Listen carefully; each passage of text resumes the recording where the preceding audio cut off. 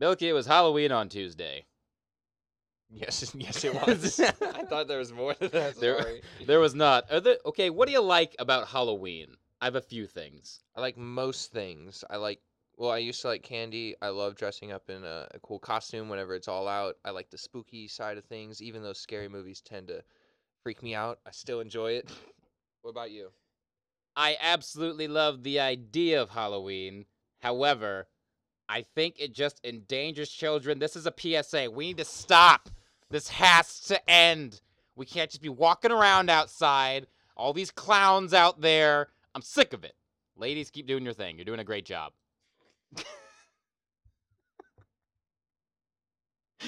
Oh, but there's other things going on, so let's get the intro music going.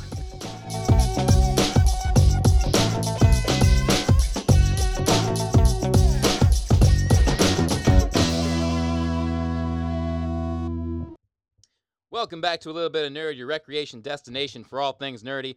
I'm your host, as usual, Jalen Holston, and returning from his journey from the upside down is none other than my beloved co-host, Mr. Bilky. How are you doing today, sir?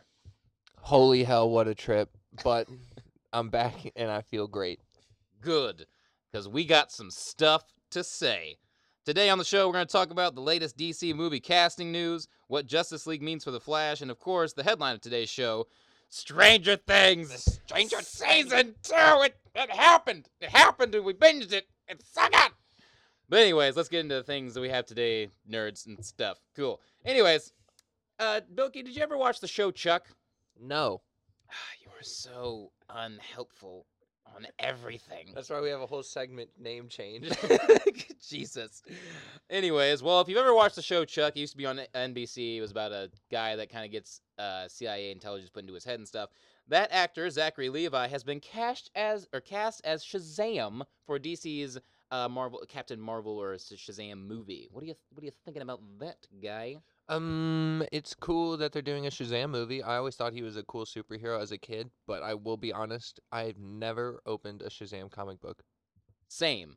And if any of you don't know who Shazam is, basically the story goes Billy Batson is a kind of troubled kid or whatever, and he gets into some good fortune and has like the ability to be turned into the superhero Shazam. So basically this kid gets magical powers. When he says the word Shazam, he turns into the only superhero in the DC universe that can actually challenge Superman.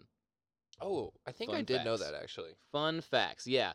He was originally called Captain Marvel, then it got changed to Shazam eventually because it got really confusing there for a while with Okay. Marvel's Captain Marvel and stuff. I always thought that they were the same hero, but I never confirmed it. No, Okay.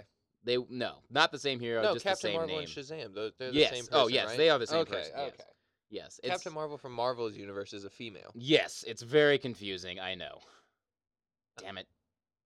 It's The comics. They're like, I'll get back at you. I'll make my own Captain Marvel. I feel like there was, I don't know, back during the golden and silver age of comics, I feel like there were beef between writers. Oh, there like was that. hot beef, dude. Okay, I felt Hot beef. because once comics really started to take off and people were like, oh my god, I'm gonna make comic books. Yeah. They're like, I'll show you. Yes. If you want to check out Zachary Levi, he was the voice of Flynn Rider in Tangled. You ever seen that movie, Bilky? Negative. Jesus Christ Almighty! Dude, my shoulder is killing me right now. Why? I don't know. It's not even like we peppered the other day, but that was it. You're getting old, mate. You're getting old. But anyways, so the angle that they're going for in this movie is more of a lighthearted, fun, kind of a romp adventure thing. It's supposed to be the lightest toned or the lightest, like most fun-hearted DC movie that they have made yet. Do you think that going the route of Shazam is a good route for DC, considering it's about a kid that is able to transform himself into basically Superman? I don't know, dude. I'm kind of on the fence about it. Is it like a weak move for them to make a soft movie, or do they need more drama and grit kind of movies? I think they tried the drama and the grit. It didn't work because of poor writing. With who? Man of Steel and Batman vs Superman Okay. and any form of Suicide Squad. Just so the people know. Just But so we you know. are right in that. Yes. So I think they tried that, and it didn't work the way that they thought it was going to. So now they had Wonder Woman come out. It was still pretty dark. Like, it still fit their tone of what they're doing, but it was a lot more fun, right? Like it was a good movie. So now they're moving into Justice League. From all the trailers, it looks like that's going to be a lot more fun. So I think that if this is the route they're going, they're kind of trying to do what Marvel's doing and copy them in the sense that just make a good movie that's enjoyable, then yeah, I think this is probably a good route. And especially when you cast Zachary Levi. If you ever saw him on Chuck, this guy is charismatic, he's funny, he can do some kind of serious stuff. But like when I think about this is supposed to be a character that has the mind of a child, but he's in the body of Superman. I couldn't think of anyone better once they announced it. Okay, so maybe it's lighthearted in the sense where it's similar to Marvel's Ant-Man, because that didn't seem like a super serious hero movie for me. Yeah, I think it's gonna be more in that route. A lot of comedy, a lot of joke telling, a lot of like just lighthearted fun. And then when Black Adam comes, it's gonna be for reals. Okay, I like that. Yeah. Anyway, speaking of DC movie news, it's been reported that Justice League, or excuse me, Flashpoint is going to depend on the success of Justice League. Now, if you don't know, Flashpoint is the Flash solo movie that's supposed to star Ezra Miller following the release of Justice League and Aquaman. But the studio recently has put all that project stuff on hold until after the release of Justice League. Now, thoughts? I think that's a very safe move. I also think it's encouraged. Awesome. Why do you think that they would put it on pause? Is it because you think like they've done too many of these, like, oh, we're just gonna make this, and this, and then it gets made, and we're all like, why? Why did you do that? I feel like it's more them protecting themselves in this sense, because if Justice League fails, no one's going to go watch that Flash movie besides the 12 people who watch it on the CW. Us. I don't watch it. We will go. I will go for you. You will go because you love the Flash. Don't lie to me. I'm inside your mind. Yeah, that is all we played at the beginning of Injustice. Exactly. I remember that. The most broken champ on there. He was fun, though, but no, I think it's safe because, like I said, if Justice League does end up tanking for whatever reason, then no, the Flash is not a safe bet, and DC really needs to go back to where they started and figure these things out. I think it's a safe move, but here's my thing. You're making a Flashpoint movie. Why not just go ahead and keep a loose version of your script?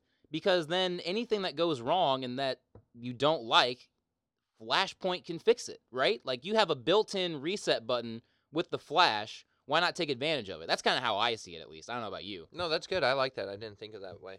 Yeah, but that's just kind of my thoughts on that one. Yeah. So they're still working on it.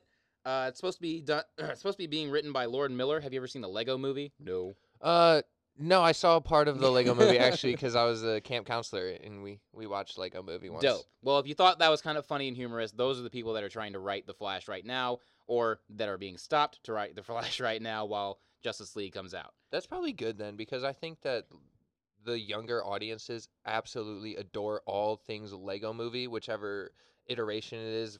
I know they have a Batman one, and I mean, it's funny because I'm 24 and that came out like a couple years ago, but I still found I got a lot of the adult humor bits that they put in there that the kids won't. it felt like SpongeBob humor. Yeah. You know how when Yeah, your it really parents were did. watching, they're like, wait, what did they just say? And it completely goes over your head because you're like, oh, he just hit himself with some stupid physical comedy. Right. I think kids like that. And then these Lego movies, they're like, okay, I know the parents are going to come out to the theaters.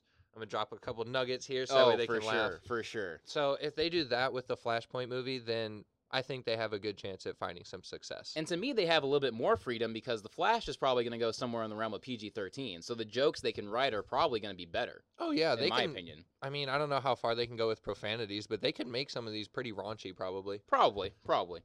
Anyways. Okay. Stranger Things. It's time. So, we're going to give you the good old A Little Bit of Nerd review. So, here's how we do reviews here on A Little Bit of Nerd. First, we're going to give you our general thoughts. And then, because it's a series, we're going to go episode by episode, talk about the stuff we liked, give you the general gist of what happened in the episode as best we can. And trust me, it's a gist. It's a lot of It content. got real in season 2, people. This is a PSA. It got real. Also, full spoiler warning. If you do not want to be spoiled on anything that happens in Stranger Things, fast forward this for probably like an hour.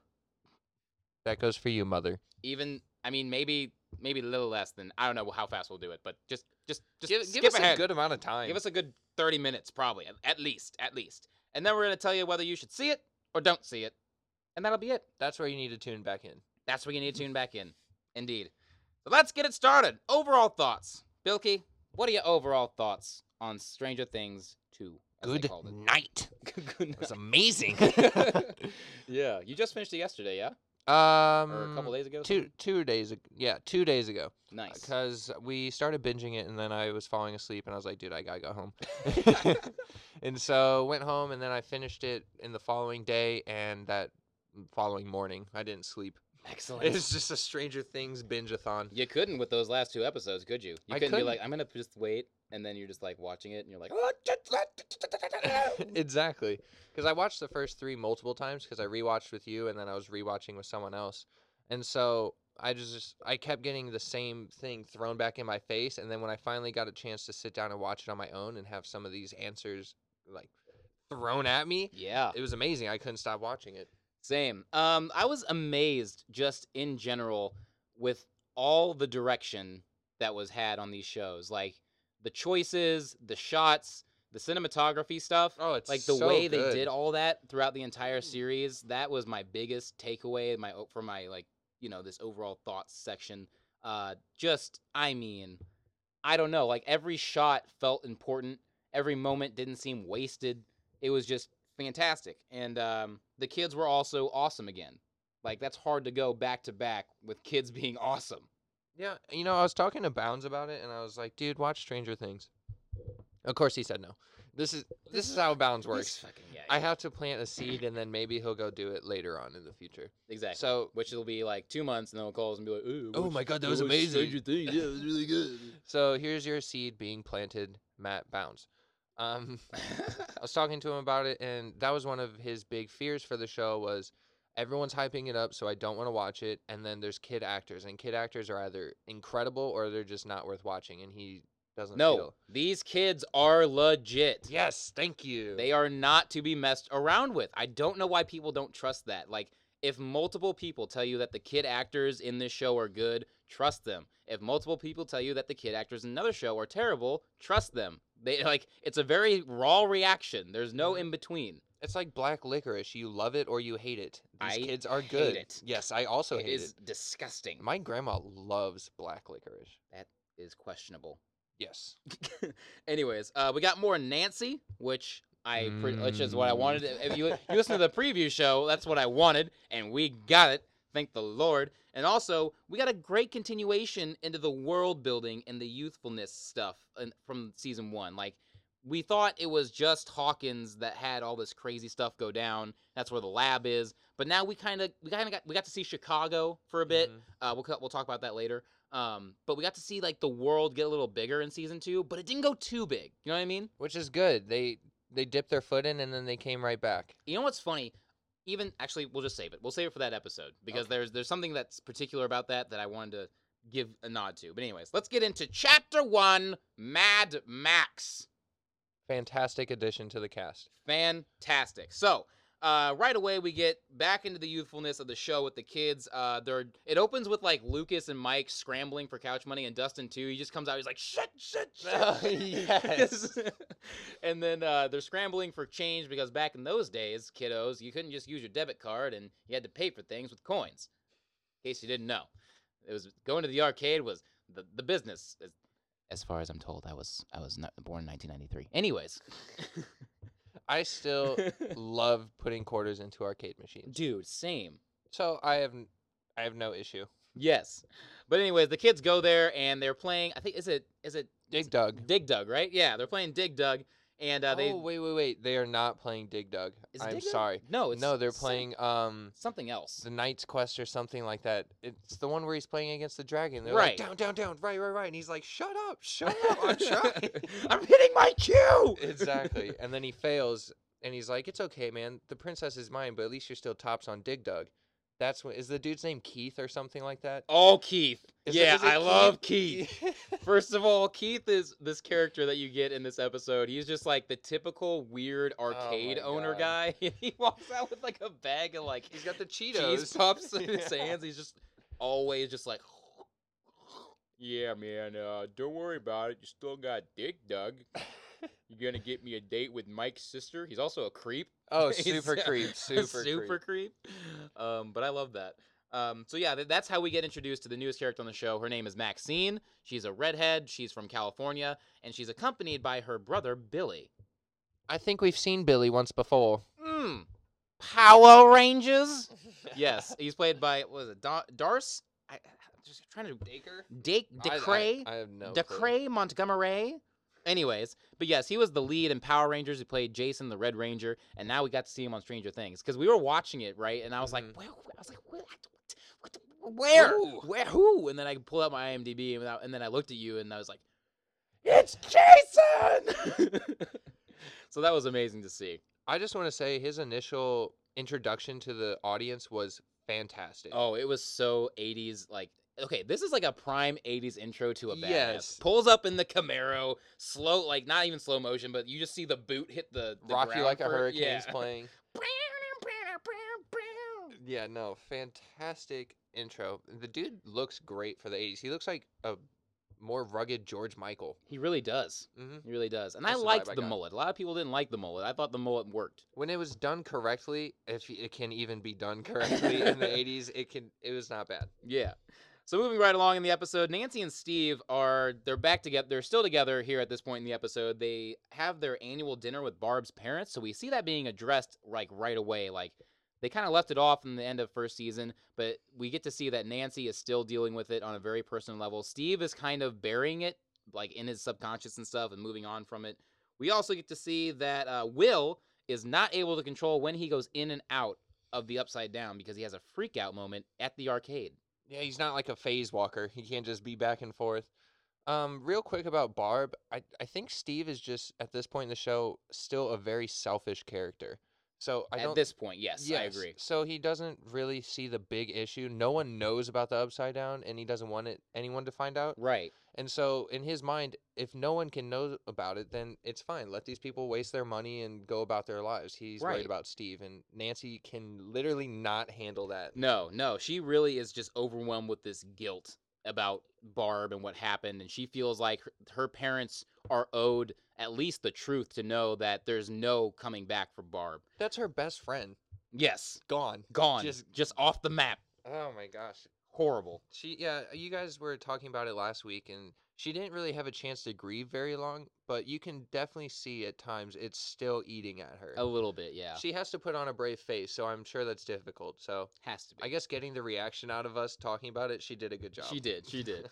And then we see Hopper. He's back. David Harbour, my man, the sheriff. Badass. The sheriff. Okay, that scene though where he just walks in his office again, the direction, it was cool because like they had the mics up extra loud when he lights his cigarette. You hear that like or whatever, and you hear the little crackles or whatever when he's inhaling this. I don't know. The way that shot was really cool, so it made him look even more badass. So he's been getting reports of pumpkins rotting around Hawkins. There's a farmer that comes up to him and says, "This other farmer ruined my pumpkins, and it's about to be Halloween, and that's how I make all my money." So he looks at him and he says, "That's stupid. Why would they do that?" And he kind of brushes it off for now. Wait till episode 2. And then we also learned that Sean Astin, otherwise known as Samwise Gamgee, is in the show, and he's playing the role of Bob. Rudy. That's what I wanted to say as soon as he came on. Yes. Because he comes in asking for the different colored jack-o'-lantern basket. Yep. And then he just starts making out with Winona Ryder. You lucky bastard. Will's mummy. Winona Ryder is one of my celebrity crushes. Low key though, right? I mean, Because I know you Googled her while we were watching it. I was I like, know. dude, Google some 90s like- Winona Ryder. And you were like, okay. And I looked at it. You're like, oh, no. Oh my god, this is babe. Yeah, she's not- Winona Ryder, you have my heart now and forever, just so you know. Now, at this point in the show, did you get a creepy vibe about Bob? I just think the vibe about Bob was a lot of, I'm so naive, I don't know what's going on, I just Right. want to take you away to a fairy Bob land. That's how I felt about it. I knew he wouldn't stick for long just because his energy was different than the people with real issues going on. True. Initially, when I saw Bob on screen, first of all, I was like, what? Sean Astin, what are you doing? But he was really good, and I liked it. But then in the back of my mind, I was like, hang on, this is too good, like, for these kids to just have this actual, like, real life role model who's not trying to kill them. So in the back of my head, I got this weird vibe. I didn't know if he was working for the Hawkins lab or something, or like he was like an extension of the Upside Down and some like shape shifting creature or something. I don't know. But that at this point in the series, that's what I was thinking. He was like their safety net for a couple episodes. For a bit, yeah. Anyways, moving right along to episode 2, chapter 2, Trick or Treat. Yes. Yeah, it's Halloween in Hawkins, and the party decides to go as the Ghostbusters, so we get some awesome Ghostbusters theme music. That was one of the best intros I'd seen. Whenever they panned to each kid getting his picture taken by his mom before that day, and they were haven't we posing. all done that? Yes. Oh my god. It was amazing. Yes. There's a funny moment when Mike and Lucas fight over being Venkman because, well, Lucas is black, if you don't know. Yeah, and he's like, no, I'm not just going to be Winston because he's the black guy. No, that's stupid. In not so many words, that's basically what happens, yeah.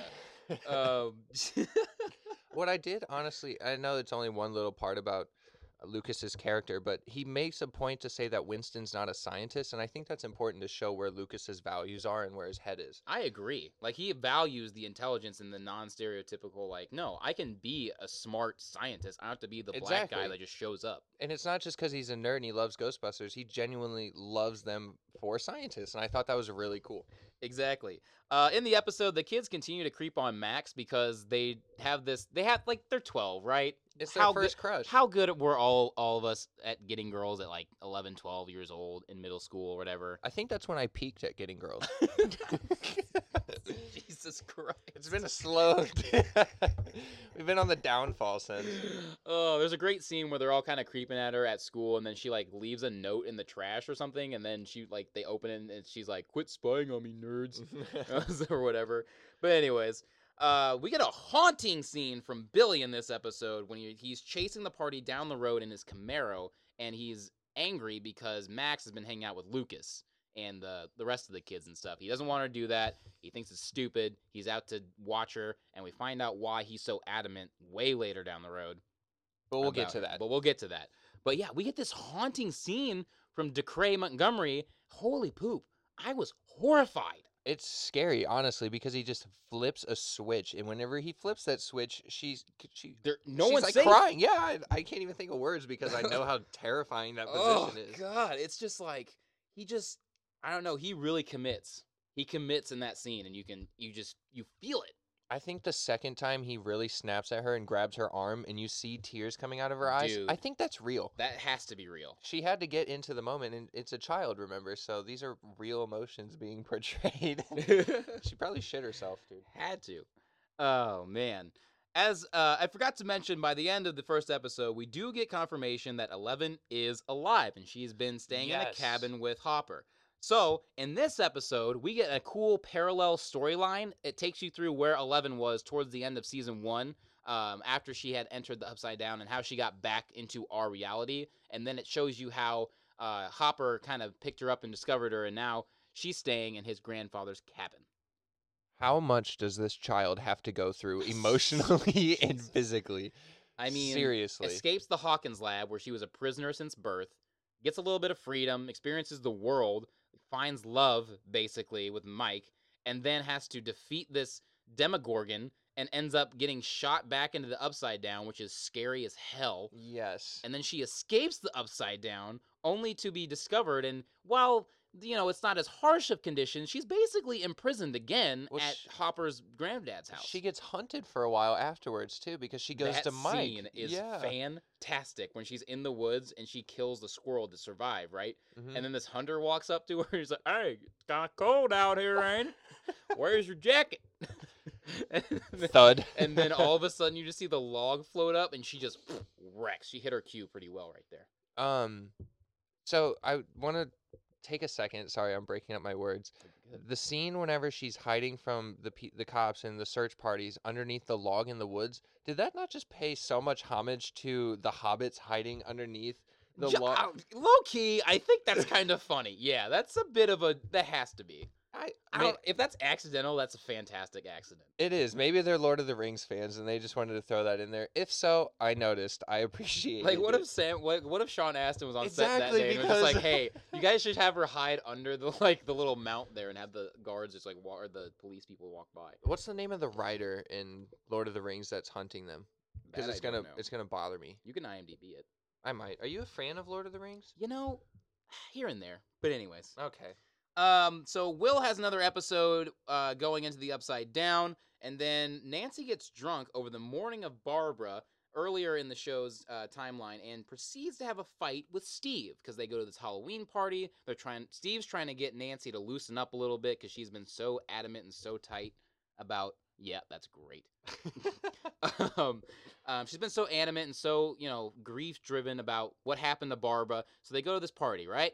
Things are going fine. And then she makes the fatal mistake that you can make at any party. She goes hard with the punch. And she just lays into Dude. Steve. This is bullshit. this is bullshit. She admits to him that she doesn't love him, which, okay. Can I just say this scene, it's okay. It's so real, accurate. dude. It's real. It's so accurate. This is so dumb. Like, people get in fights and actual, breakups over this stuff when people are drunk. Like, just stop it. Just stop it, all right? Like, you're drunk. It happens, all right? It's hard being on the sober, receiving end to someone just drunk going off on you, who at that point in time is probably your significant other. Fair. That's difficult, honestly, because you're like, why are you saying these things to Maybe me? I have something built in, because I don't know. I slide it off. I don't know. I can understand Steve because I've been in the position where I was like, okay, my feelings are hurt now. But then at the same time, being on the other side where you're like, okay, you're just being drunk and stupid. We're gonna go to bed. Yes. So anyway, Nancy's left at the party by Steve because he storms off and he's mad at her for what she said about their love being bullshit and everything else. So then Jonathan walks into the party, finds her, and takes her home. Points for Jonathan. Yes, I'm glad. Jonathan's awesome, dude. Okay, I'm Team Jonathan. I'm sorry. Oh, 100%. After what happened in the first season, I am Team Jonathan. Steve, you do not participate in putting your girlfriend's name next to a slut sign. No. At the fucking local movie do theaters. not. Even if you clean it up afterwards, it's too late, son. Sorry, dude. You left like you're done. That's like public shaming your girlfriend and then saying sorry later and expecting everything to be Sending cool. a text later says sorry. Hey, are we cool or? Hey, are we? Just one of those. Hey, what's going on here, man? And then we get a cliffhanger where Dustin finds something mysterious in his trash can. It had been rattling around in the first episode, and he kind of ignored it, assumed it was a possum or something. And then the very end of the episode, he opens it and goes, "Oh, holy shit!" It's not Muse. It is not news. Anyways, so then we get into Chapter 3, The Pollywog.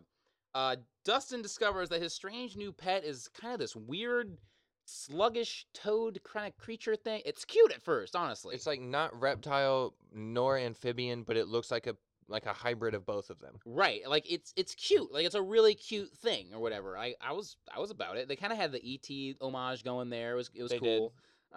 He ends up hiding it from the rest of the party and then shows it to them later, and that gets a little bit more complicated, but we will get there. 11 grows increasingly impatient with Hopper as she is being held for safety reasons at his grandfather's house, and they have this awesome scene where they kind of get in this fight, and David Harbour, oh my god, this guy is so good. I can't wait for him to be Hellboy, dude. I seriously can't. He has this amazing dialogue where you feel the loss that he had, because if you remember from season 1, he lost a daughter already. Mm-hmm. So you see that conflict when he's talking to 11 about why she needs to be protected and how dangerous it is for her to be out there. It was so good. Because I feel like he hasn't explained, nor can he explain the situation with his daughter to 11. No. But he's putting those emotions on her, and she doesn't understand, and he can't tell her about it. So you can physically see that in his face, and you can hear it in his voice. It really drives home his monologues. Yeah, and then I immediately am like questioning his parenting style because she almost like wrecks their entire hideout in that episode. Yeah, dude, she's got some anger issues. Whenever she really gets mad, nothing is safe. No, not at all. Just she implodes all the glass everywhere. She's just screaming. I was like, ooh, you cannot. Okay, David Harbour, you cannot yell at Jean Grey, Dark Phoenix, and then just. It's like, Dr. what are you Xavier doing? just teaching the complete opposite way that he does. Exactly. Oh man. And in this episode, Mike continues to grow his resentment towards Max because for Mike, when Max gets into the party, it's just a daily reminder about how 11 isn't there and he loves her. It's tough. Did you ever get kind of annoyed with that with him though at some points in this early part of the season? I kind of did. I did. I can completely agree. I feel like at some point you have to realize that this is a different human being. That's what I mean, You can only be mean for so long before you need to realize you're being a douche. but I'm thinking like he's 12 or 13, right? Yeah. You know, like I think at that age, I think most of us would act the same. It's Frustrating. hard. It's hard. I don't know. It's hard. But anyways, and then Bob urges Will to stand up to his fears. So there's this car ride, right? And he's taking Will to school instead of, was it Jonathan one day or whatever? Yeah, that's a super uncomfortable car ride. Awkward, because he's the stepdad in that scenario. So anyways, he's driving along and he tells him like, hey, I used to have nightmares all the time. The clown was chasing me in my dreams. And I'd always run away, but but it would still chase me. And then one day I decided, whenever I had that dream, I was going to stand up to it and fight it and say, go away or whatever. Mm-hmm. And we will note that for what happens later on in this episode. Anyways, the episode continues. The kids continue to figure out that this thing that Dustin has isn't exactly from our Earth. They thought it was like a frog or toad type thing. They find out it's not. And then finally we get towards the end of the episode, and the cliffhanger is that Will has another freak out at school, goes running out of the building, and is in this cornfield, right? And then he gets flashed in the upside down. We finally get the full reveal of the shadow monster that's going to be the antagonist for the rest of the season. Will decides that he's going to stand up to it and say, go away. And then it does this awesome cross-cutting of that conversation in the car that he had with Bob, and it fuses with Will. So now, basically, the shadow creature is inhabited in Will's body. Yes, Will is just a vessel for now. For now. Essentially, he can barely get to use his actual mind, and it's like the shadow monster speaking for him now. Yes. It's scary. How sad was it when 11 saw Max and Mike at school, and then they just... My heart broke. I know. I felt like, so come bad. on, we were going to have a moment. I felt so bad, dude. I felt horribly bad. I felt bad for Max, too. Because for a second there, you see genuine happiness on Mike's face, and as soon as she sees that, it's like, oh, God damn it. Yeah. I'm going to take out her skateboard. Immediately, let's just turn petty. Yes. Which is kind of cool. Like, thinking back, I could have viewed, like, there's some scenarios that I definitely would make something like that happen. Like a spilled drink, you know? Just to ruin someone's day. And she's like, it's like a magnet pulled my board away or something. I know that sounds crazy. And then the look on his face, he knows, he's like, my love. Moving on to chapter 4, episode titled Will the Wise. So Will finally opens up to his mom, Joyce, about what's been happening when he goes into these episodes that he's having with the Upside Down. And he starts showing odd behavior. He starts sweating, but he needs the house to be cold. It likes it cold. Yeah, it likes it cold is what he says to his mom. So she immediately is like kind of, dumbfounded by this. So she tries to do the normal mom thing, like, hey, let's get you a hot bath. And there's this weird scene where she makes him a bath, and it's not really that warm. And he touches the water, and he's like, oh, it's too hot. And I was like, what? What are you doing? It's not even, what? Oh, it just has me thinking forward to the heater scene, and I can't talk about it yet. Sorry. What did you like about this episode, the fourth one, Will the Wise? I like that they play into Will's strengths with drawing. Yes. As his form of communication. Which is cool, because he starts feverishly drawing these. At first, we don't really know what they are at the beginning and middle parts of the episode, and then we kind of find out later that there's something greater to these scribblings and these drawings, but yeah, I think that's cool too. Yeah, because he's getting these flash, I guess, well, they call them now memories. Right. Yeah, so he's getting his now memories, and you can see what the tunnels look like, and I knew that's what he was trying to draw. Right. And as soon as they finally, I think Hopper puts it together, and he's like, it's a map.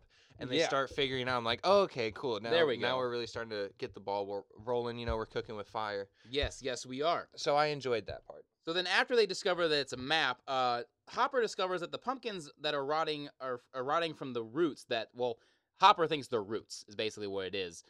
Vines. That's what or he vines, says. vines Yeah. or roots or something like that. So Hopper's like, that's how the pumpkins are getting, blah blah blah. So they try to pinpoint where the biggest source is of these vines so that way Hopper can kind of investigate and figure out how to stop it from spreading.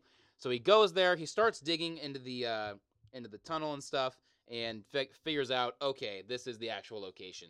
We found the Upside Down. Oh, this is after the scene where the guy who replaces Brenner. Yeah. This is Is, we had a great introduction to the new guys that are at Hawkins. Now these guys are they come across as, well, I know those old guys were horrible, but we're better. Like, we actually know what we're doing.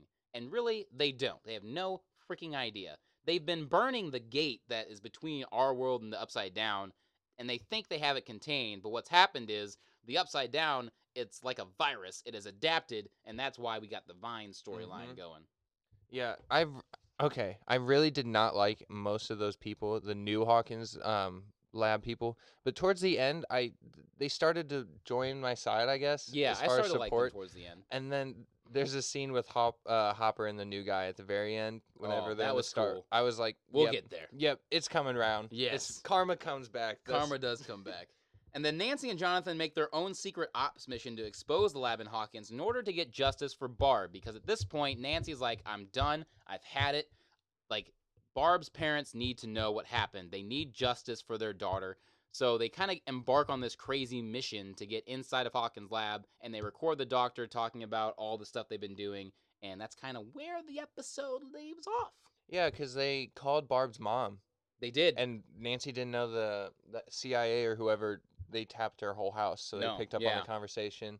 Her and Jonathan end up getting abducted, and then that's when they record the doctor. Yeah. So I guess getting trapped was part of their plan.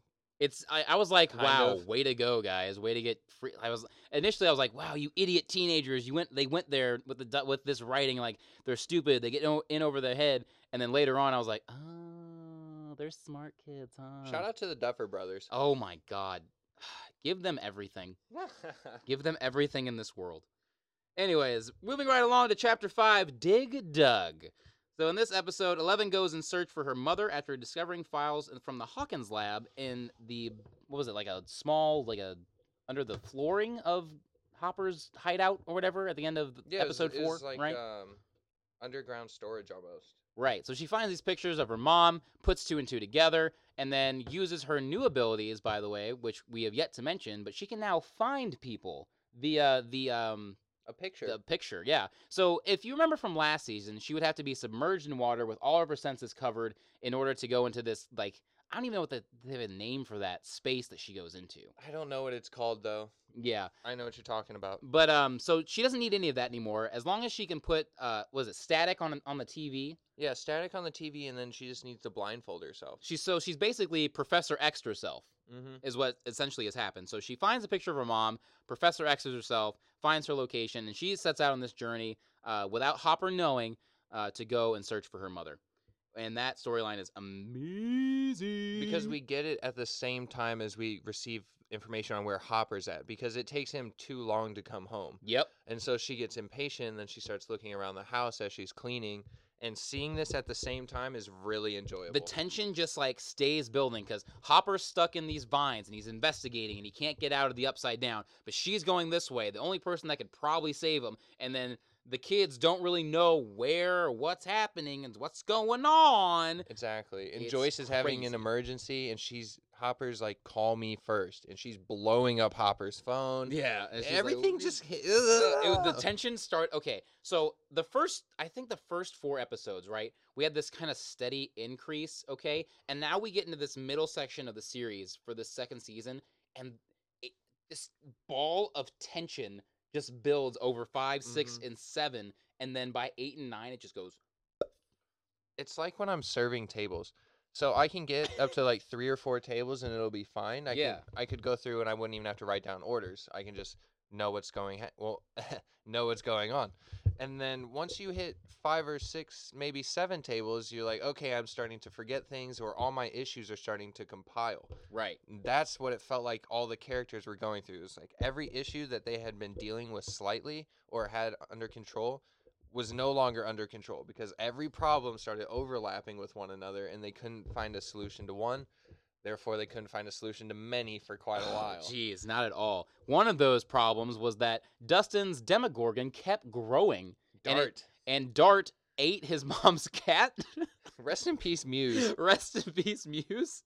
So Dustin enlists the help of Steve, and he's trying to kind of get this under control. And he put it in this cellar, but then towards the end of episode 4, like I said, guys, there's a lot of stuff that happens, so we're just kind of glancing. So if we go back and forth between episodes, we are on 5. But I'm just telling you the stuff to fill in gaps right now. So they discover that the Demogorgon was big enough to dig itself out of the cellar. So he asks Steve, because no one else is answering the phone because they're all at Hawkins with Will, to go help him find the Demogorgon.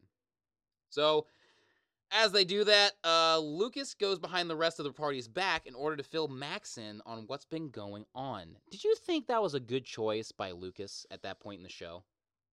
At that point in the show, I think that's a tough decision he has to make, but in the long run, I think it's the right choice. Because, I mean, it was really good dialogue and writing, this whole show is, but I couldn't distinguish if it was Lucas really wanting her to just come into the party, or if it was like Lucas knowing that the only shot he has with this girl is if she gets all the info and then hangs around, you know? Yeah, I think he was afraid of losing her completely. Right, because she's a cool chick. Like, I love Max in this series. But, yeah, maybe he shouldn't have told her so soon, but that's what I was saying when all the piles started compiling Stuff on top. was starting to hit the fan at this point. Exactly. You have to make do or die decisions. He's like, what do I do? Is she in or is she out? And I think he saw her value as a Zoomer. Exactly. And so, I mean, she comes in later and she's like, bam. That's why you need a Zoomer. Bam, shizzle, my nizzle. What'd they say? Tubular. Tubular, bro. Tubular. They're such good friends when they show them having fun. They really are. And then they show the end of that dialogue. Max is like, oh, yeah, show me. And then Lucas is like, I can't show you anything, but hold on. The party's just getting started. Nancy and Jonathan then set out to make contact with their new ally, the private investigator. Now, he was in episode 1 in the beginning of this series or whatever, and he was investigating Barb's murder or whatever, and basically they get in contact with him to help them get the story and the information they have on Hawkins out into the papers. He thinks it's the Russians. Yeah, he thinks it's the Russians at this point. Which is hilarious for the 80s because, you know, the Cold War and stuff like that. So it was very... it paid a lot of homage to history, and I think that was awesome. It really was great. These commie guys definitely got Barb. Exactly. He's like, it is a full-blown Russian invasion here in Hawkins, Indiana. And then they're just like, no. No, it's not. No, it's not. Quick shout out. Your cousin's name is Sam, right? Yes. She nailed some of her predictions. Correct. Because I watched the whole season, then I listened to the podcast, and I was like, damn, she's spot on with some of this low-key, stuff. though. Like, I was like, oh, this is happening. She called Steve's role perfect. Yes. By the end of the series, me and her, like, I was just like, wow, we really called that. Well done. Yes. Well done.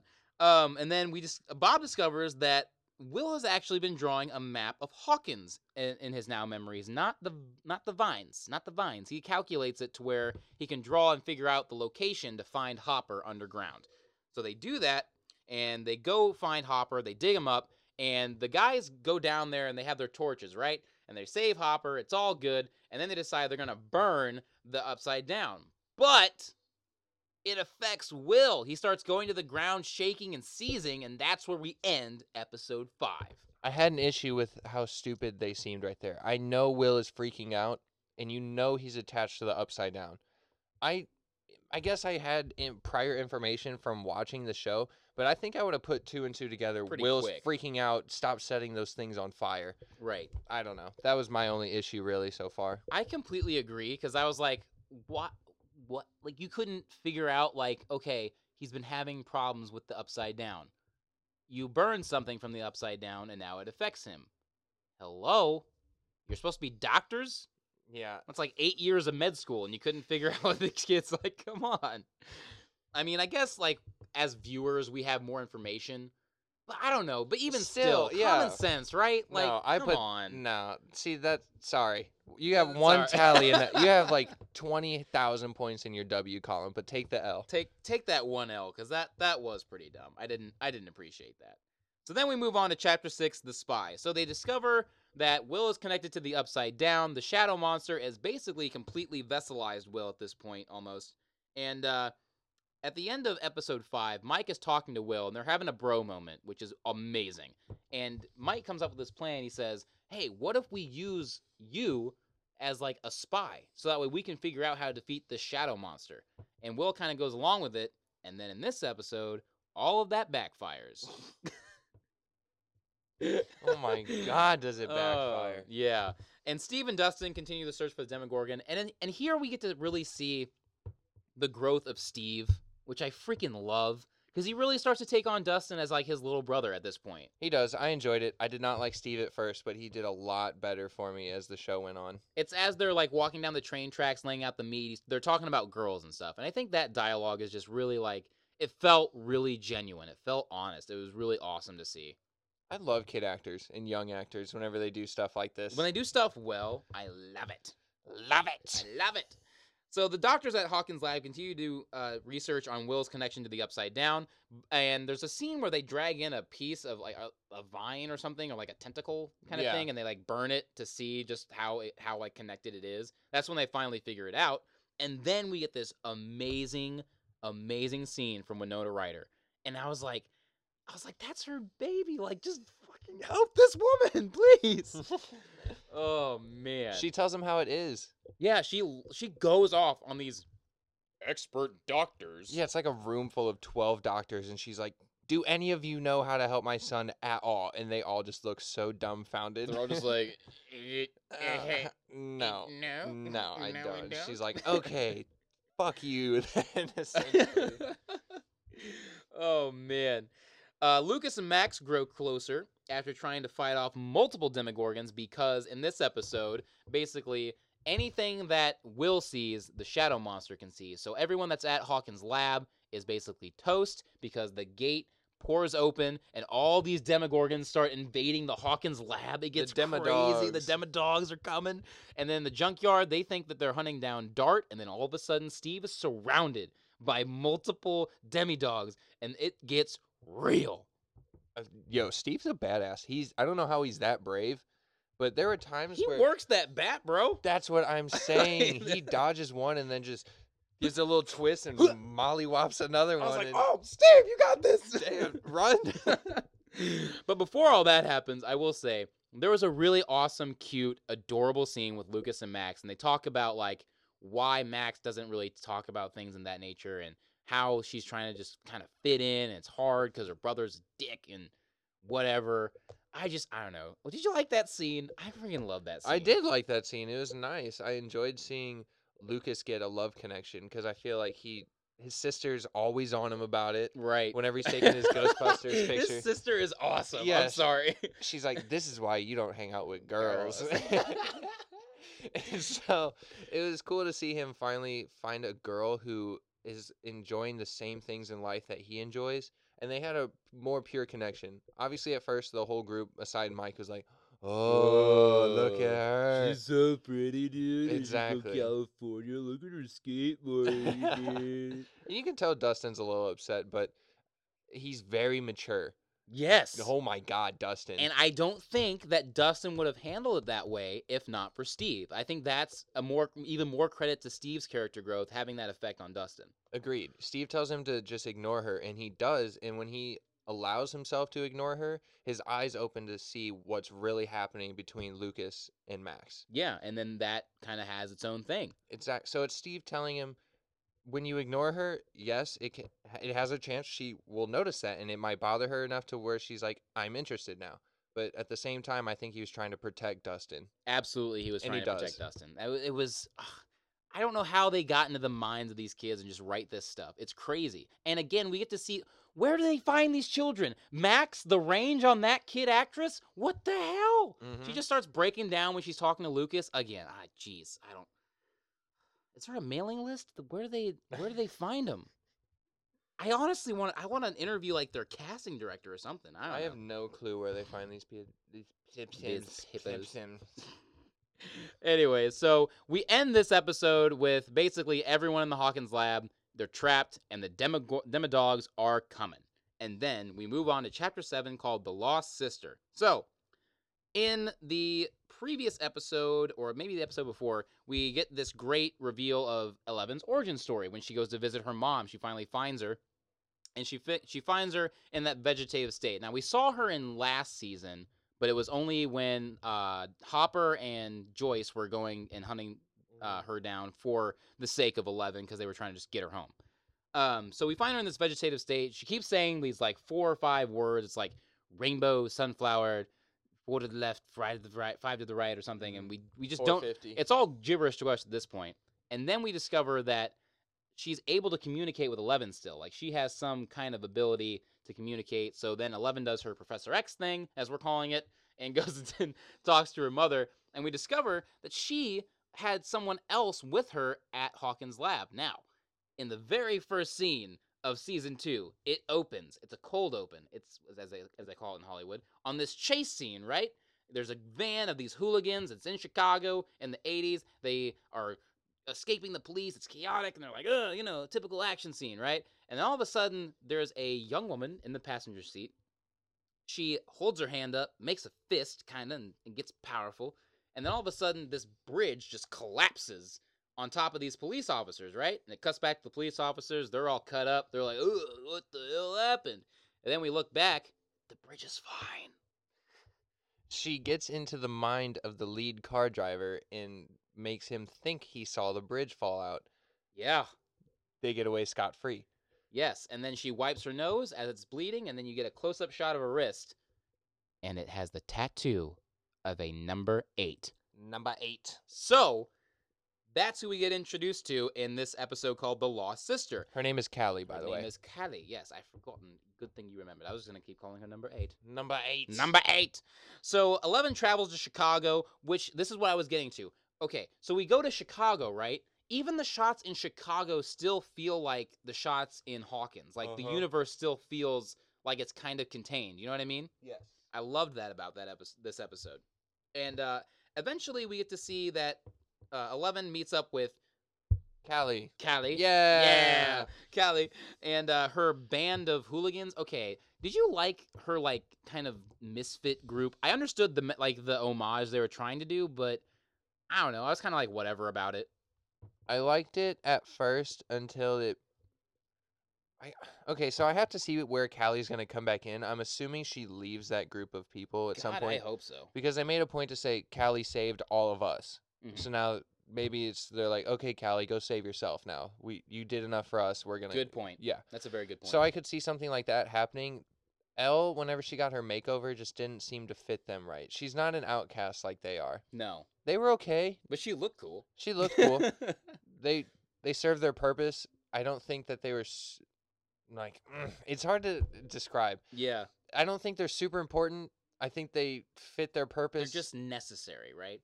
Yeah, but think of a word that's less than necessary, because I don't think they're super necessary, but they put them in there, and I think they did just fine.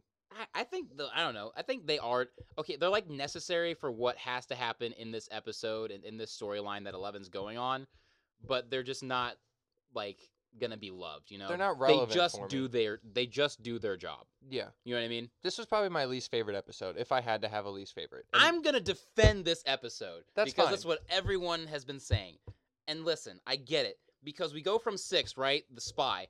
Everything's hostile. There's the demo dogs are coming, and we have all this tension that's been built off, and then we just go way left, and it's just 11, and it kind of seems out of place. But this episode has to happen, because the thing that 11 has to fight at the end of this series, she can't do that what's her name again? Callie. Why do I keep forgetting her name? I don't know. I'm gonna call her number 8 from now on. Without meeting number 8, there's no way that 11 defeats what the shadow monster at the end like she does. And I agree with you. I think the episode has to happen. There's the dude with the mohawk annoyed me, and Bonnie, I think that's their newest addition, the girl with the bird's nest hair. Yeah. I just didn't like them. But That's true. Whenever they have Elle overcome her anger or be able to use her powers more how she wants to, and they cheered for her, that was cool. I liked that. I was like, all right, cool. They're trying to make her feel like she's part of their group now, and that's great. It just doesn't fit well with me though. But there's a level of I don't think we were supposed to like the 5 characters at all. Like I felt uncomfortable with them. I never felt like I could actually trust them with 11 because at this point to the viewer, 11's just this adorable girl that we've seen go through this journey, right?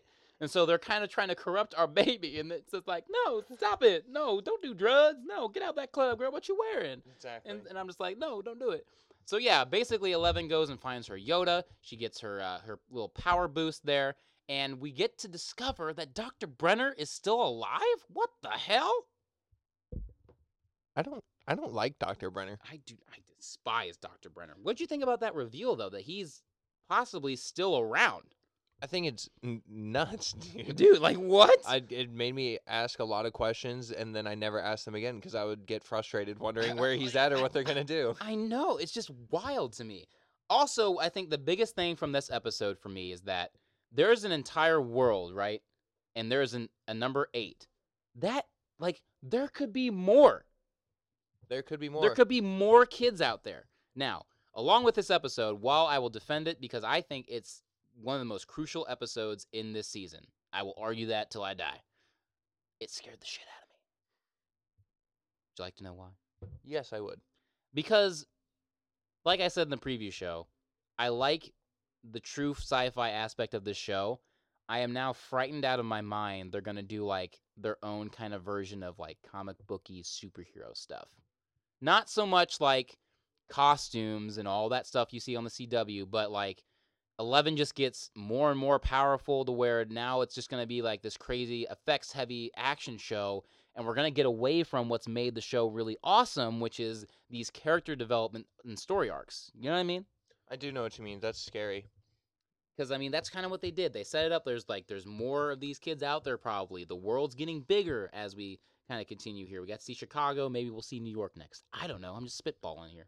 So whenever I listened to the pod and I heard you make that point about the comic book feel, my fear was that Brenner's with another child right now who he's trying to have defeat 11. Oh my God. So what if 11 has to defeat another child now? Yeah. You just... Oh my God, you just blew my mind. Yeah, that's where my head was. Oh, let's move on before I... Oh, Jesus Christ.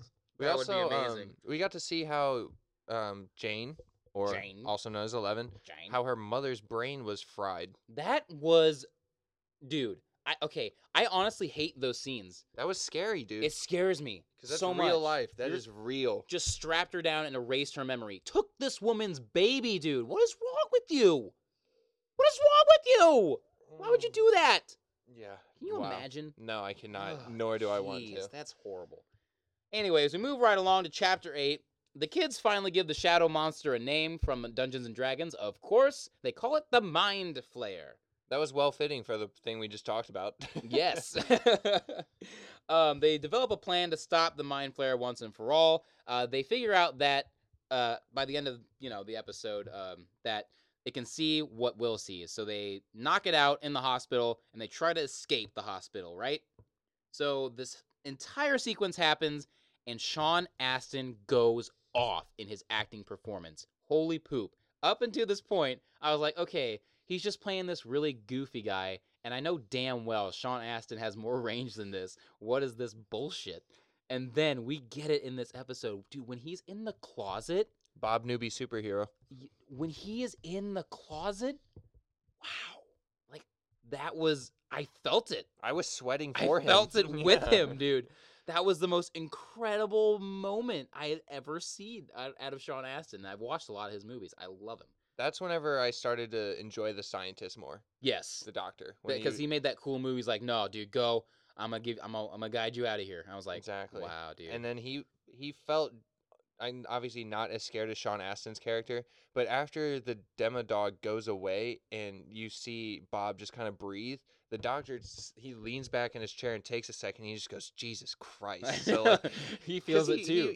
He almost watched him die, and he was like, just don't move. Could you imagine being the eyes and ears for someone? Oh my God. And I would just be like, my nose, like... That's how maybe when we live stream these someday, that'll be more funny for people. It will be. It will be. It definitely will be. So then he finally escapes the closet, but then, okay, I'm not gonna lie, this was really stupid. Bob could have lived, damn it. He couldn't. It's not necessary. Bob could have lived. He could not There was live. no reason. Hopper and Joyce's love is the reason Bob had to die. I do want them to get together. I really do, because they had the thing in high school from what they shared with us on the show so far. But he's just standing there. Well, Keep going. yeah, I guess he didn't expect to see Joyce right there, and he was kind of like, "Oh, You made it that shit, far, I made though. it." Yeah. I'm sorry. I don't care who it is. I'm saying, hey, babe, we gotta go. There's demodogs and stuff. But if you remember, right before Bob goes, he tells Hopper, "Do not save me if it comes down to it. Get That them is out." true. And he says that. He does the hero line, right? Yeah, and I don't think he expected it to be real and actually happen. But then you see Joyce is trying to get him, and Hopper looks, and he shoots like twice, and he's like, I cannot kill all these people. We gotta go right now. So eventually they escape Hawkins' lab and they take the unconscious Will back to Will's house, where they decide that, okay, as long as he can't see anything, he can't find us, right? So they lock him up in the shed, which is kind of cool. They get this cool moment, and then they figure out that Will is trying to communicate with them through Morse code, which I think is really cool. I don't know why Morse code is so cool to me. It is really cool. What happens with Nancy and Jonathan in this episode? It finally happens, everyone. Their love fully forms, and they get down to it. The PI did a fantastic job at just Did you like him? slapping them in the face with who they are. Yeah, did you like that character, the PI? Yeah, that was great for me. I thought he was like, initially when I saw it, like, wow, that's like another really on the nose character, but it was so well done, I didn't mind it. I thought he did fantastic. Telling them like how it was, that was enjoyable to watch. Team Jonathan. Yes. Team Jonathan. I also like that we see Nancy with her clothes on the whole time. That too. It wasn't That this is weird, nice. like, Netflix didn't take advantage of the fact they were Netflix. Like, okay, cool. It's just really, implied. We don't. Okay, that's the thing about. I don't think you always have to show like the actual sex happening. You can imply things. It's more artistic. Yeah, it's nice. Nancy Wheeler. I don't know who that actress Game of is. Thrones. Yeah, I don't know who that actress is, but she's Yeah. beautiful. She's a beautiful human being. I don't need to see her naked every single time. Exactly. Just leave it to the imagination. They don't even show anything besides her and Jonathan going in the room, door closes, boom, we're done. We know what happened. Exactly. And like in contrast, a great show like Game of Thrones, right? Like I don't know, like at this point of watching Game of Thrones, like I don't need to see people naked all the time. You know what I mean? Game of Thrones is good about it. I mean yeah, but like I feel like some of those scenes, okay, for example, Jon and Daenerys, right? Mm-hmm. I think you could have gotten away with really shooting it and showing their faces more than just straight up bare ass and like nudity stuff, and showing the emotional connection that they're having at that moment, even though it was weird for us as viewers because we know what they are to each other. I think it would have been more effective. But in this show, they do that. They just show the emotional connection, and it's implied, and we know damn well what happened. You know why they had to do that the Daenerys scene in Kit with all the nakedness? That was because up until this point, all the male viewers who are heterosexual have seen a hot Daenerys doing things Jesus. multiple times. Jesus. They had to give the women a Kit Harington butt. That's fair. They had to. Dude. That's fair. That's fair. Shout out to the ladies. For all my ladies out there, I know because your cousin was talking about. I know. Yes, they had to get the Kit Harington ass shot. All the girls were like, "Yes, yes, finally." Yes, they were. That's why. So, anyways, in this episode, we get the 11 and Mike reunion. We do. Yeah, we do. We That is do. nice. It was so beautiful. I was like, yes, queen, yes, get your man, queen, yes. It was great because all of a sudden these kids are fighting off the Demodogs get called onto the house because even the phone ringing, the Shadow Monster can find where they are, which I thought was crazy. So Shadow Monster sends the Demodogs to go kill everybody. Excuse me. And all of a sudden you just see one fly through the window.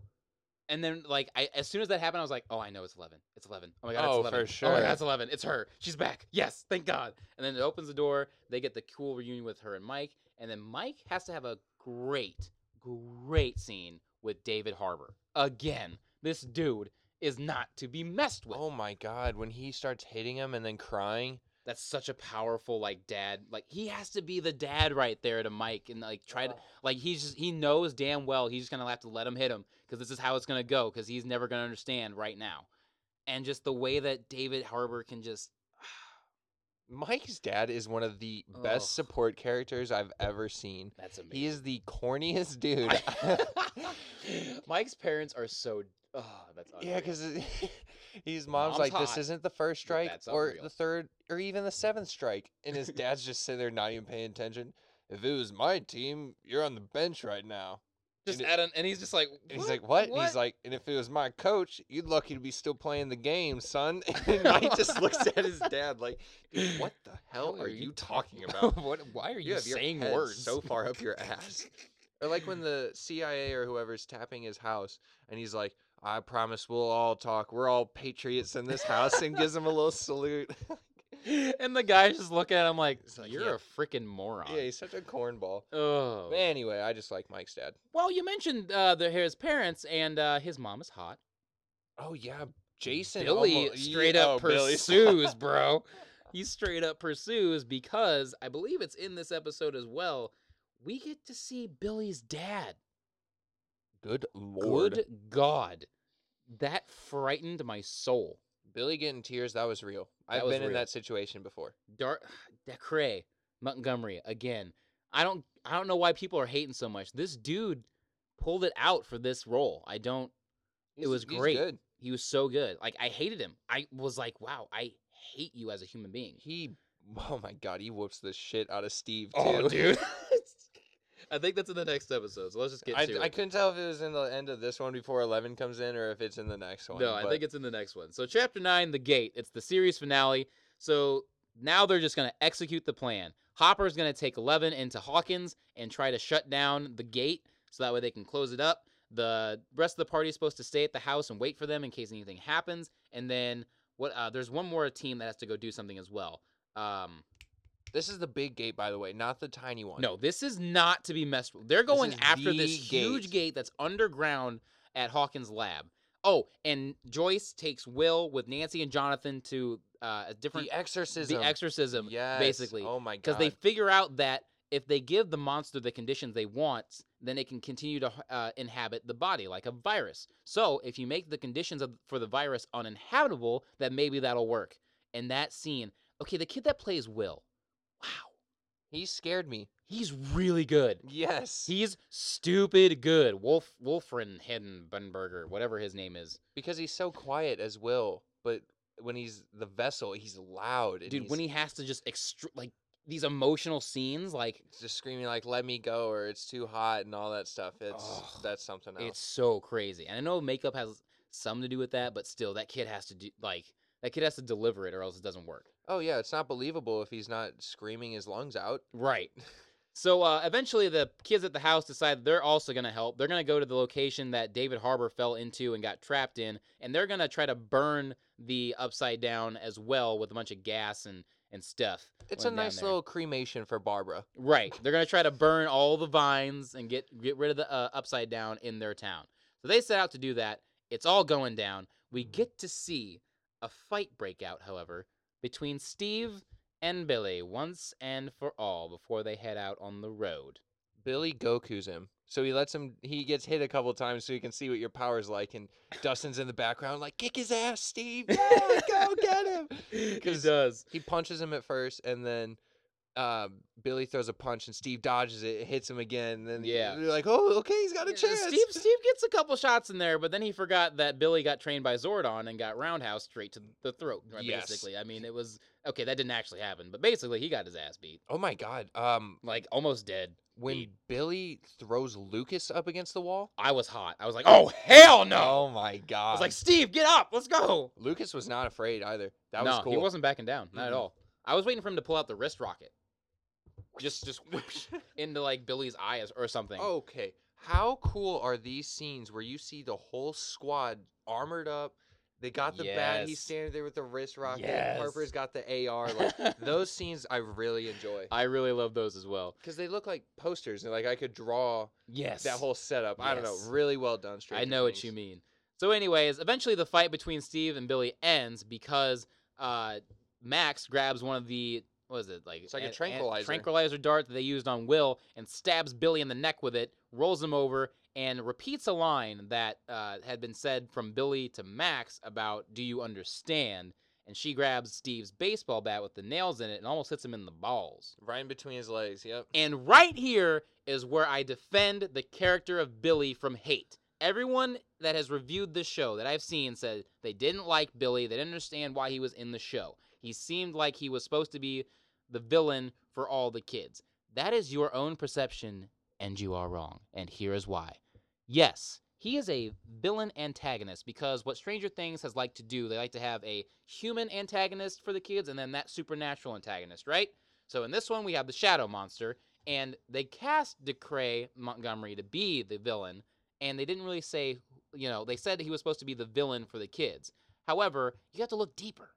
You have to look deeper into the minds of the Duffer brothers, because they damn well know that he wasn't just a villain for everyone. He was there, essentially, to grow the new character that they introduced on the show in Maxine. Without Billy, Maxine does not stand up on her own and find her way into the party. Correct. That is a fact, and you have to look at it that way.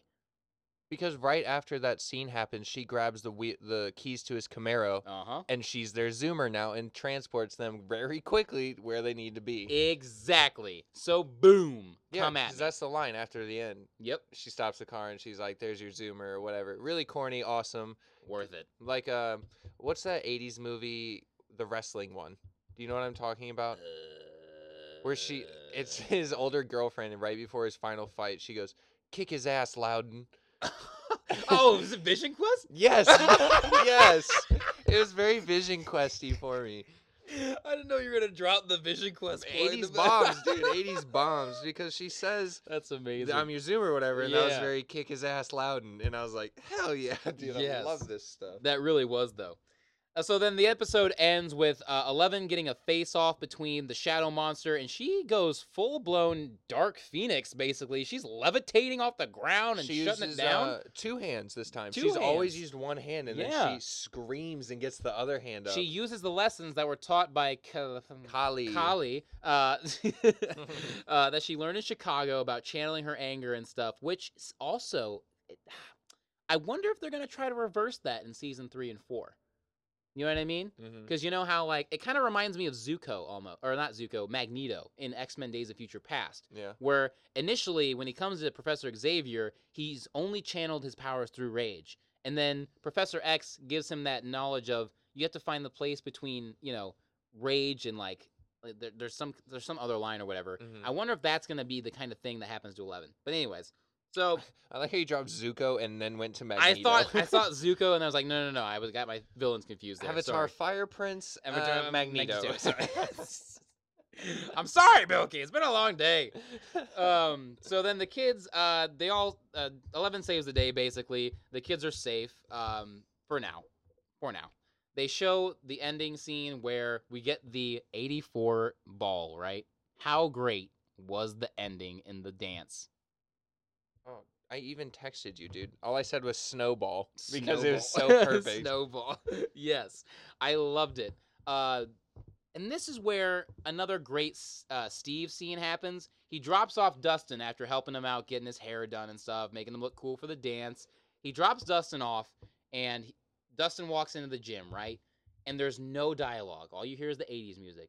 Steve just looks in and sees Nancy, right? And at this point, he knows her and Jonathan have gotten it on, and they love each other. And he just kind of like gives her this look of like acceptance, like it's not gonna happen. But he's not here for Nancy. And he's just kind of gives this nod, and I was like, Steve, you're a human. Yeah, dude, so much growth from Steve. I loved it. I loved it so much. Then we get into the dance, and of course, all the guys kind of make fun of Dustin for how his hair looks and stuff, and then all of a sudden, it's slow dance time, right? We've all had those lovely experiences in middle school dances where slow dance music comes on and you're trying to find yourself a nice lady, and it's real awkward. So, of course, Max grabs Lucas. They go dance. Somebody else grabs Will. Some random chick that grabs Will. Yeah, she goes, "Hey, zombie boy." Zombie boy. He's like, "Oh." He's like, bet. I'm getting butt with this now. Bet I'm zombie boy. I'm getting butt with the zombie boy. And then we see Dustin go in and try to ask the hottest girl at the dance, which is absolutely the first mistake you could ever make. No.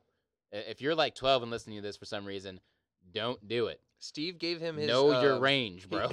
He gave him his hair though. He was gave like, him his hair. I will tell you how I do my hair. This will get you the ladies. Oh, and you see a really pretty 11 walk in the door Yes. and dance with Mike. I was building. Oh, well, Damn no, that it. happened before. Did right? it? No, no. Like the thing with Dustin happened, and then Mike saw her. Okay, I swear. carry on. But anyway, so Dustin's kind of sad. He's sitting on the bench, and He's crying at the dance. dude, this kid is so good at acting. Like I've definitely been there. I'm sorry. I don't care. I don't care about admitting it. I've definitely been there. It sucks. Dude, I think they used the same gymnasium from 16 Candles. I swear to you, I was thinking the same thing. We had not talked about this previously, by the way, podcast I was listeners. thinking the same thing. I was looking at the gym. I was like, why does it look like this 16 Candles set? The bleachers set up and everything. Maybe it's just because that's how gyms looked in the 80s. I don't know. That's how Zumwalt South's gyms look. That's how that looks. Y'all be stuck. Hey, y'all be stuck. you don't say that. Progress. Anyways, and then of course 11 walks in. She looks beautiful as ever. Walks up to Mike. They start dancing. And outside, we get this great dialogue between Joyce and Hopper. They're kind of sharing a. I don't think it's a cigarette at that point. That's some doinks right there. They get some doinks going, and they talk about how this is gonna be rough, and you kind of start to see that relationship start to form. Then it cuts back inside, and finally, we get some love And from everyone, though. from everyone. It was amazing. The only person that didn't get kissed was Dustin because he was dancing with Nancy. Yeah, he picked up the hottest girl in the gym, so that's Another fine. point to Nancy. Again, character Yes. development. People, We have to get there, though. We have to it build up it matters. through the kisses. Yes. Who went first? Wait, Lucas and Max, I believe, went first. Max kisses Lucas, Yeah. which I think is cool. Bold moves, Because that's her strategy. That's her That's her, personality. yeah. Yeah. Very well Because when done. when the song comes on, Lucas tries to ask Max to dance, and then she's just like, Do you want to dance or with- not? You want to dance, stalker? Like, wow, what a loser. And then as soon as she drops him with the stalker line, you can see he just relaxes, and then she sets up his hands and stuff. Exactly. And bam, we're in there. Then big smooch. In their last swimwear, baby. Yes. Check it out. Did Will get a kiss from that girl? I think so. I don't know. I don't remember if he did.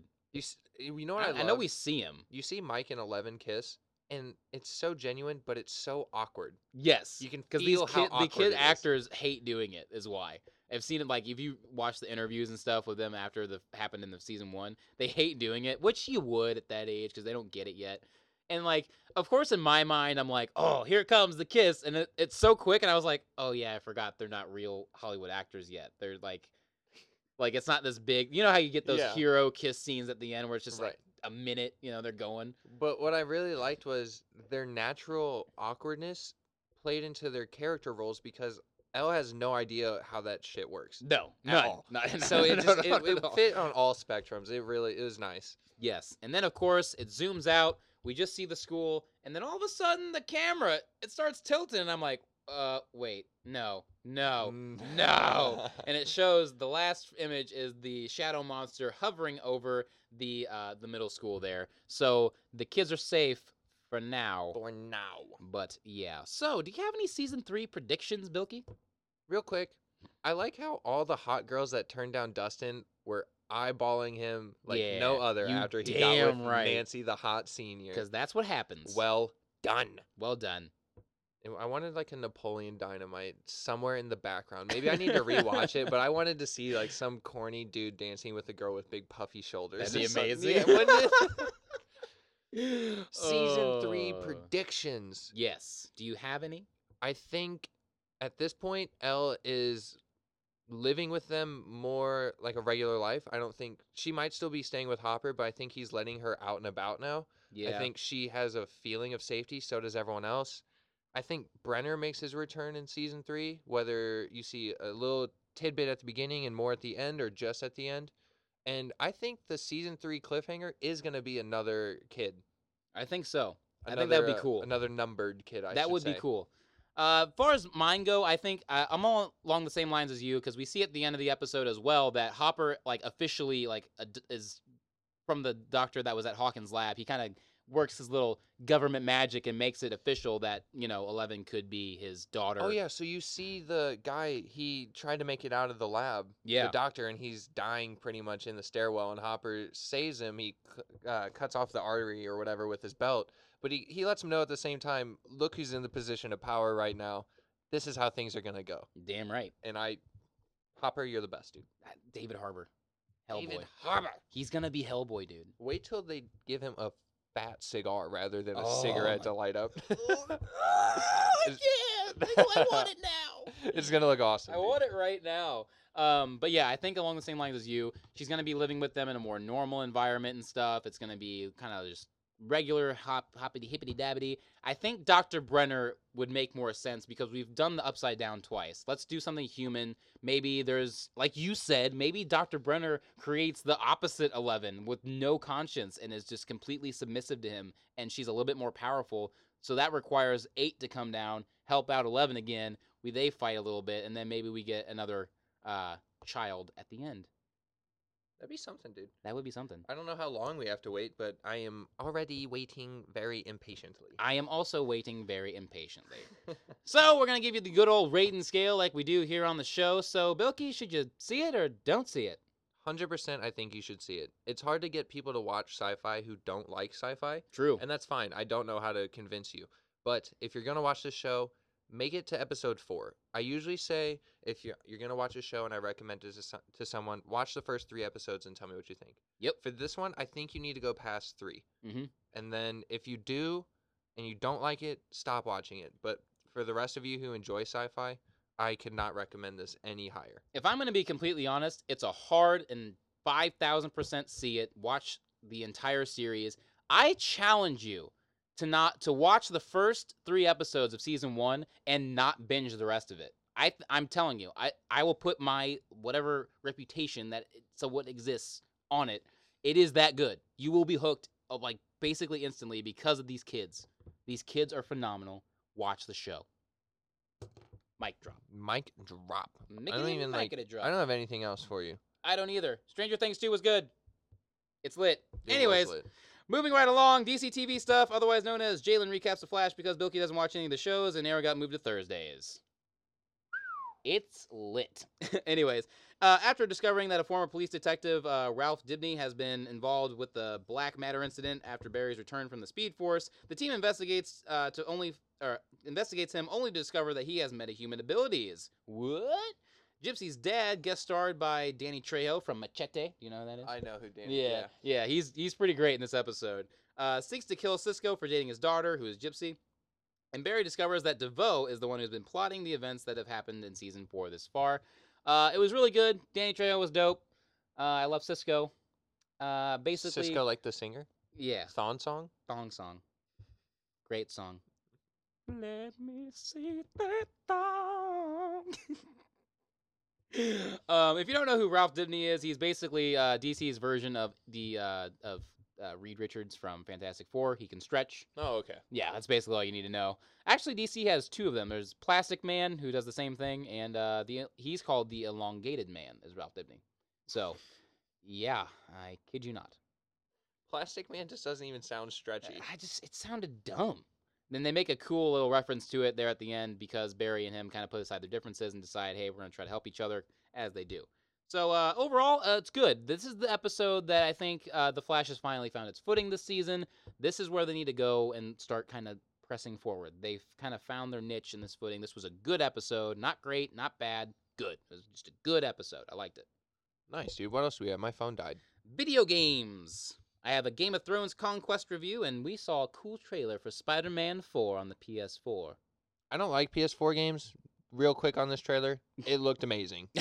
It absolutely did. It looked like they were doing their own kind of, like, they're just playing with the Spider-Man toys, essentially. You know what I'm saying? Yeah, it looked cool. Definitely check out this the Spider-Man trailer. I don't really have much for it. It's great. It's great.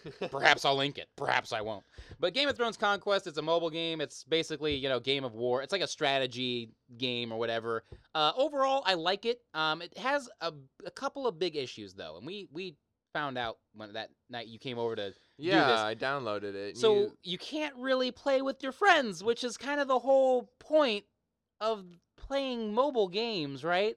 Yeah, so you get your account created, and I'm assuming that they have quite a few people who play this, so they have different servers. And Yes. if you get your account created into the different server from your friends, you can't link over unless you change from the like immediate jump. So I had all my stuff going, and I had been making some progress, and we were like, all right, let's link up. I can be your bannerman now. And I wasn't in the right place, so I had to reset and start all over, built all my shit up, and then we still couldn't link up. Yeah, it was just a frustrating process to try to play with my friends. So I've not played it since. otherwise, it's really cool. All the Game of Thrones characters are in there somewhere through the tutorials and stuff. The Imp basically is your quest master. He gives you all the missions that you need to do. Hey, don't call him the Imp, man. He doesn't like that. The Targaryen gives you the list of things. His name is Tyrion. Anyways, Tyrion Lannister. But yeah, that's overall I'd probably give it like a 2.5 out of 5 stars. Like it's fun, like I still play it, but again, that's a huge issue. Very huge issue. Anyways, if you want to read, first of all, I'm going to recommend a Netflix series called Mindhunter. Dude, I saw your dad watching that the other day, and then I was like, that's going to be my rec. Yes, yes it is. It's all right. We can both talk about it. You saw a little bit of the episode. Yeah, I just saw part of the episode, and it looked like the writing was interesting. I don't really fare for, I guess, crime fighter Like shows and stuff dialogue like. heavy kind of. Well, it's just like the police work shows. I felt like there was such a huge influx of them in television in the past 10 years. I don't like it. There's NCIS, CSI, NCIS Los and- Angeles, in Los NCIS Angeles. Arizona, Exactly. NCIS Florida. It's like, there's so many iterations of the same concept that it just really started to piss me off. And yeah. so I don't watch any of them. But this one seemed interesting. This one's legit. So the basic gist of the show is it's about an FBI agent named Holden. He is starting this branch of the government, and this is all based on true events that happened. So in the late 70s, the FBI didn't have a way to profile or categorize what we know now as serial killers. So the whole show is about how they developed that profiling system and developed the term serial killer. So they interviewed some of the biggest serial killers at the time. And basically the show is literally them going and talking to people in prison cells, but wow. I only Like, watched you are like engaged, 10 minutes. right? Yeah.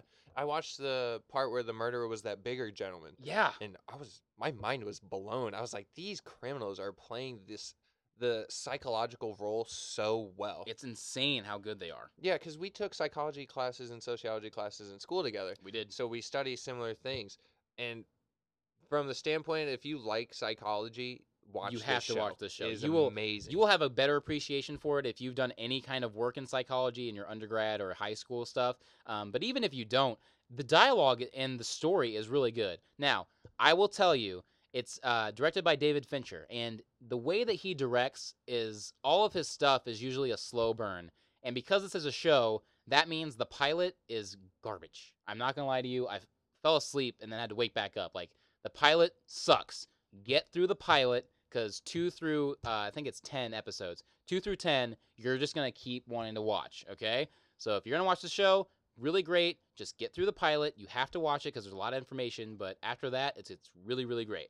And that's all I got for, excuse me. Since it's Halloween, or it was Halloween, I'm going to give you another amazing crossover that was done by one of my favorite artists, Freddie Williams. Do it. What is it? TMNT Ghostbusters. Nice. Yes! This thing is real, Bilky. I plan on picking it up today on Comixology because he tweeted about it on his Twitter account. I looked at the cover art that he did. It's amazing. I'm pretty sure he did interiors, but if not, either way, I'm interested. So that's my reading recommendation. It's lit. Have you read or done anything lately that you'd like to be intrigued by, or if you want to read? Honestly, I've been I found a rekindling in my love for art. Yes. So you've been seeing I snap Jalen like 5,000 times a day whenever I make an update to a picture. It's excellent. Exactly. So I've just been drawing a lot. So this is I guess, a shout out to my first completed piece in a long time. Hells yeah. Go watch Cowboy Bebop. Yeah. That's a fantastic anime. I'm sure it's a manga.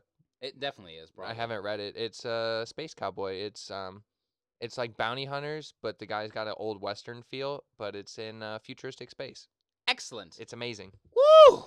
We did it. Yes. Man, that was a long pod. But we had to do it. That's a whole nother review down, dude. We did it. We did the 13 Reasons Why, and then we just conquered a way fatter one. Yeah. Okay, it was less episodes, but holy poop, there was way a more lot. content. Yeah, So way much. more content. And we probably missed a bunch too, to be honest. Oh, yeah, dude. There are so many thoughts flying in my head, like, oh, this was cool from that episode. Dude, we're already 3 episodes past. We can't talk about that anymore.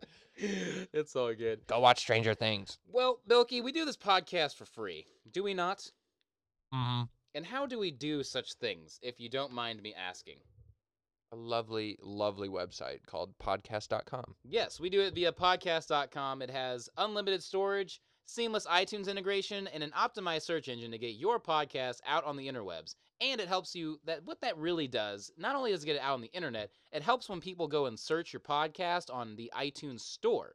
So, as an example, Bilky, you told me the other day, right? Your grandma went to go look for it, and it only took her like spelling a little bit, and it was just boom, like right there on the search bar. Yeah, we're there, dude. Yeah, it's real. So podcast.com, it's great. Also, do you have an Amazon account, Bilky? I can't remember. No. Damn. I don't have anything, nor do Jesus. I watch anything. Jesus. Anyways, we get a lot of our comic recommendations from Comixology. It's the best place to get your digital comics on the web because it's affiliated with Amazon. So if you have an Amazon account, all you gotta do is go into your account, click over to Comixology, hit a couple selections, and you'll be signed up. It's a great, great resource. Anyways, you can follow me on Twitter and Instagram at Jalen Holston. Bilky, where can the people find you? Find me on Twitter at LGBilks, and then you can find me on Instagram at BILKOZBY. Open for your own interpretation. Yep. We'll see you back next week, nerds. Have a good one.